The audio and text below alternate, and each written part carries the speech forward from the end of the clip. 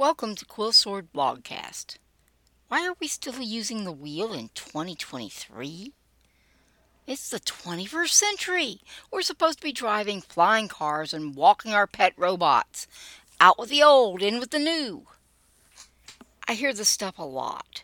One of my favorite YouTube creators was irate that he had to confirm his identity with a gasp mail-in card. It's the 21st century. Why can't we just hop on a Zoom call?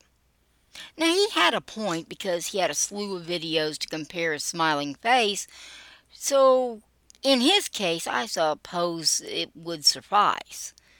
But the only ways to confirm a physical address is to either go there or to get the post office to go for you. Bots can't handle snail mail. That's the real answer to his question. The answer to the question in the title is equally simple because it works. In 6,000 years of human history, we've improved the tire many times, but the good old round wheel remains the go-to for all things transportation. Electronic voting is like a square wheel. It's new, it's different, and stupid. Not too long ago, a YouTube channel about technology got taken over by a scam. If guys who are good at computers can get scammed, how safe are voters who don't even know how to turn on the tabulating machine? Truth is, the safest way to vote is in person, on paper. Anything else is vulnerable to tampering. At least voting has protections attached. Not that they always work, but not so much with polling. The only thing more useless than an internet poll is a made-up statistic. Heck, the made-up numbers might even be right once in a while. Not so sure of that with any poll that's conducted online or on cell phones. Polling is supposed to be representative of the entire population, not just the folks bored enough to pick up the phone and answer questions. Sure, they use weighting to try and correct the data for the fact that it's skewy, but putting your thumb on the scale is not the most reliable way to get things to work right. It's hard enough to get people to open their mail, but at least when it comes back, you know a human filled it out. A really young human if it's in crayon, but still human. Okay, so focus groups are really people, right? Yes they are. Real people who have the time to participate. Don't know about you, but when I was working at Walmart, I didn't exactly have a lot of free time for focus groups. Most people don't. So focus groups also end up badly skewed. But they do tell you a lot about upper middle class opinions.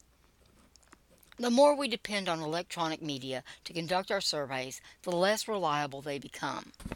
Partly because the representation issue I just mentioned, but mostly because bots are a thing.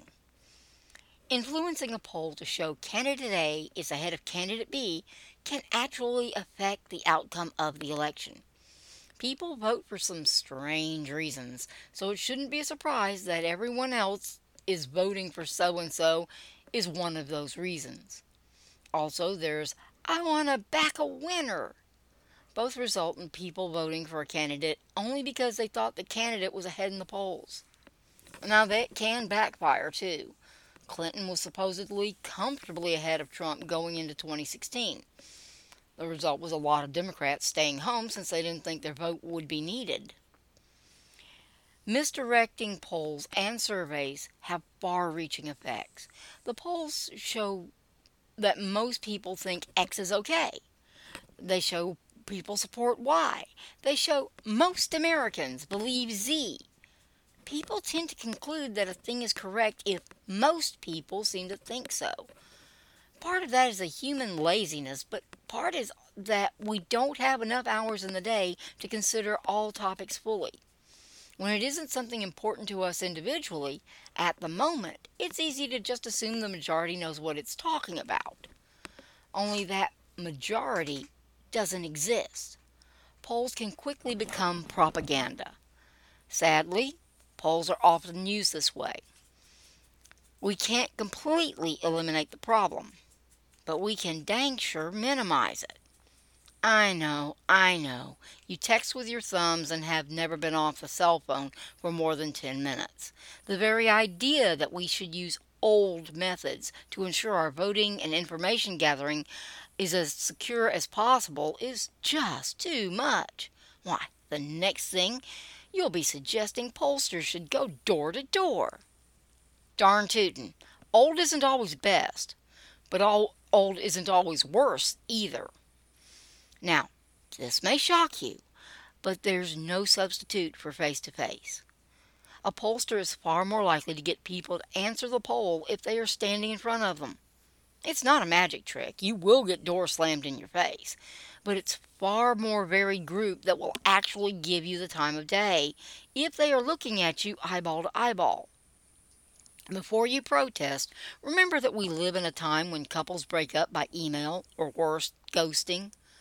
Ignoring people electronically seems to be a birthright, but you can't just delete the nice guy standing on your doorstep. The same group that can't stand to talk straight to their soon-to-be former significant other aren't going to quite know how to handle a live pollster. Some will flee behind the door, but a lot will just go ahead and get it over with. People are weird, yes, but we have nearly a century of experience handling weird polling behavior with people. Bots? Not so much. We can overcome a lot of the limitations by simply doing the work in person. We're not nearly as good at it electronically. Hacking a poll is still just too easy. In person does have a limitation, but that may well prove to be a benefit. That limitation is that it is expensive. You have to hire and train folks who will go door to door. They tend to want to be paid decently, and if you don't want to have to train even more of them, paying well is a necessity. Micropolls, of which I am no fan, sample around 1,000 people. So poll workers have to knock on a minimum of 1,000 doors. In reality, that'll be at least 2,000, if you're lucky. But to do a really good poll, plan on tens of thousands. Just gathering that many is expensive. Tabulating ain't free either. Now you know why pollsters prefer phone and internet polling. They don't really. It's just the only thing they can afford.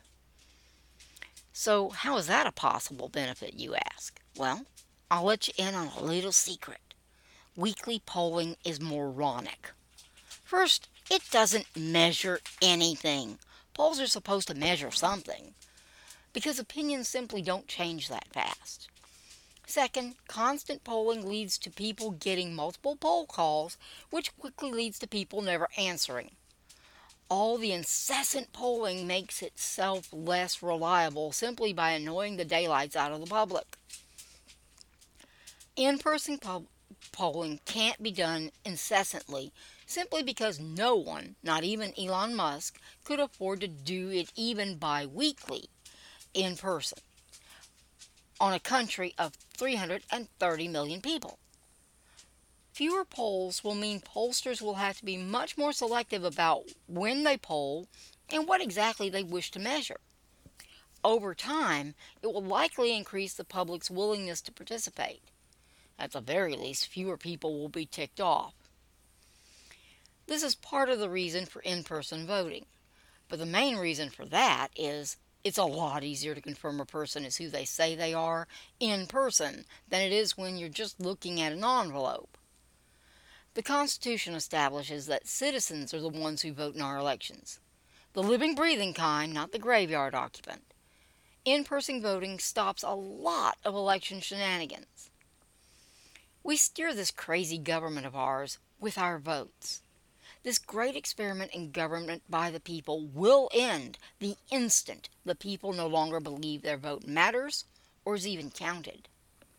I know, it's such a pain to show up at the polls on voting day. But it's the most important thing you will do for your country and all the crazy people in it. Yourself included.